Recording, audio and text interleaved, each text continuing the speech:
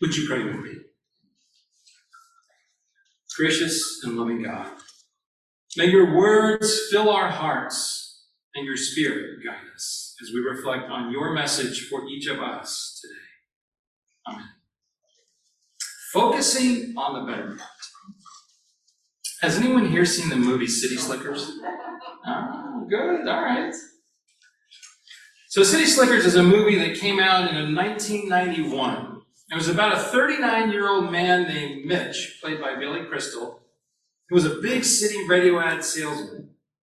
He had gotten into a rut in life and was convinced by his wife and his friends to take a vacation where he could find himself. Eventually, he and his three best friends decided to sign up to participate in a cattle drive. They moved a herd from New Mexico to Colorado.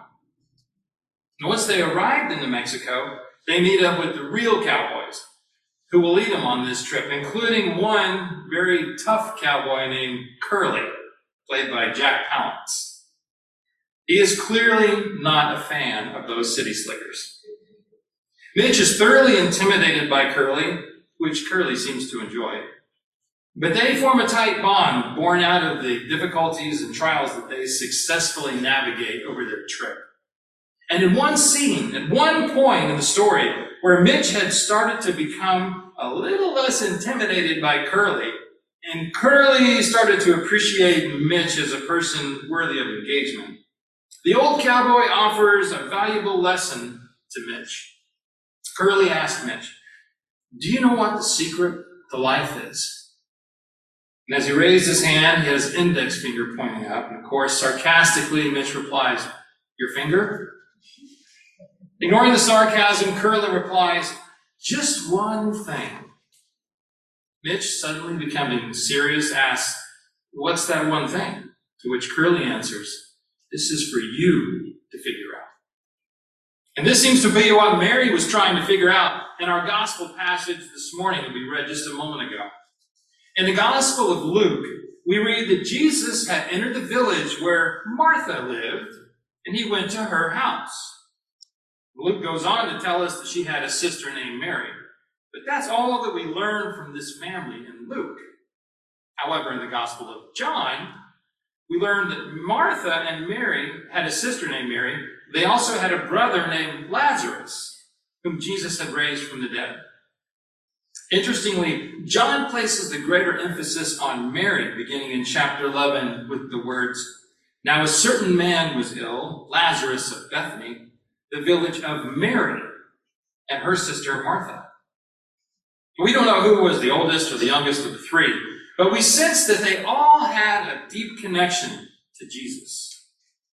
In the story of Lazarus, told by John, Jesus expressed deep, deep sadness when he learned that Lazarus had died from an illness. And Jesus went to Bethany and raised him from the dead. Earlier in Luke, in chapter 7, we read of a woman who approached Jesus while he was having a meal with the Pharisee. And in this passage it says, quote, "A woman in the city who was a sinner, having learned that Jesus was eating in the Pharisee's house, brought an alabaster jar of ointment. She stood behind him at his feet, weeping, and began to bathe his feet with her tears and to dry them with her hair, kissing his feet and anointing them with the ointment." The Gospel of John claims this woman was Mary.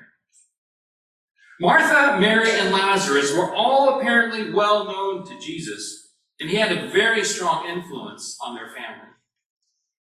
In chapter 10 of Luke, which we just read, Jesus was visiting the home of Martha, Mary, and Lazarus, and was apparently giving a lesson to others in that home when Martha asked him to rebuke her sister for not helping her serve their guests. Asking what she apparently thought was a rhetorical question, she said, "Lord, do you not care that my sister has left me to do all the work by myself?" Also, she expected, of course, Jesus to send Mary away from the crowd where she was listening. But of course he would care, she would think, and he just didn't notice. Once she pointed out this situation, Mary figured that Jesus would certainly send Mary away to help her serve the guests. But Jesus declined, saying, "Martha, Martha, you are worried and distracted by many things, but few things are needed. Indeed, only one. Mary has chosen the better part, which will not be taken away from her." This must have been rather shocking to Martha. Not only did Jesus already notice that Mary wasn't helping her, he made the declarative statement that her time with him will not be taken away. We can learn a lot from this scenario and from Jesus' response. Perhaps it would be helpful to use our United Methodist approach of discernment, the Wesleyan quadrilateral, to reflect on this passage and consider some other conclusions that others have drawn as well. In the Wesleyan quadrilateral, as you may remember, we consider Scripture, reason, tradition, and experience to discern our own conclusions and to test the conclusions that others might have presented to us. For example, some have suggested this passage shows that Christ prefers us to live a life of contemplation over social action.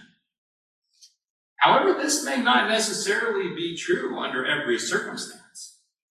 There are times when contemplation is preferable, but there are other times when we are called to action. Experience and reason teaches us that there is a balance between contemplation and action, and Scripture and tradition reinforce this understanding with the teaching that faith without works is worthless. Although there may be contexts when contemplation is preferable, there are other times when we should get up and get to work. Another lesson often gleaned from this passage is a recognition that our social systems sometimes unfairly exclude certain people from full participation in ministry. In the first century patriarchal culture, Mary would not have been expected to have the same opportunity to sit at the feet of Jesus as the other men of her time. That's not how Jesus lived or taught. He offered up himself for all of us, regardless of our gender or our race or our cultural background. This inclusion is supported by Scripture, reason, tradition, and experience. Scripture tells us that Jesus often ate with the sinners and those who are the outcasts of society. Our United Methodist tradition teaches us to encourage an open and inclusive approach to all our ministries. And our reason and experiences today have reinforced the understanding that it's important for all of us to have the opportunity to share each of our unique gifts in ministry with the larger body of Christ. Indeed, Christ modeled an approach of an inclusion rather than exclusion. And this passage supports an attitude of encouragement for those who had been routinely excluded from ministry.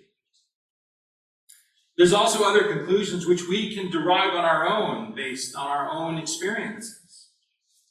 A few weeks ago, we considered the virtues of simplicity. And this appears in our passage today. In particular, Jesus tells Martha, "You are worried and distracted by many things, but few things are needed. Indeed, only one." Only one thing is needed. What is it? Well, apparently we have to figure that out. And Jesus didn't explicitly explain it to Martha in that moment, but he suggested that Mary was on the right path. He said Mary has chosen the better part, which will not be taken from her. Which implies that in this particular moment, that particular context, Mary's option of sitting with Jesus and listening to that message was better than fulfilling the cultural expectations of doing the busy tasks that Martha was involved in. Perhaps he was even suggesting that to Martha that it would be in her best interest in that moment to sit and listen as well.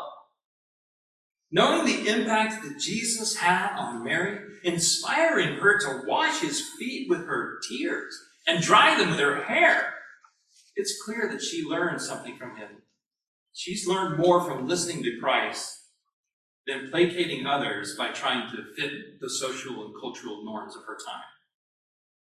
Mary seemed to have a much better understanding of what that one thing is that we all need.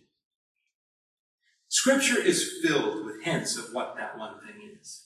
In passages that we read, like the one this morning from the Apostle Paul's letter to the Colossians, we see his perspective of what that one thing is for him. He explained his understanding of Christ as the image of the invisible God and the firstborn of all creation. Paul understood his role as a minister to make the Word of God fully known, which he considered to be a mystery that had been hidden throughout the ages. He considered this mystery priceless, worth more than any glory or any other form of gratification that one could possibly imagine. And the mystery that Paul proclaimed was Christ in you. This is the one thing that we all need. A relationship with Christ who dwells in us. Over and over in Scripture, we're invited to follow the guidance of the Holy Spirit that leads us into a greater relationship with Christ, who can offer us salvation and show us how to live a fulfilling life. So I encourage you today to reflect on your relationship with Christ. Spend your time focusing on the better part that builds upon that relationship. Your unique circumstances may motivate you to take different steps towards discovering Christ in your own unique way in your life. But the vision of being with Christ and living in the kingdom of God may be a good way of describing that one thing that we all need.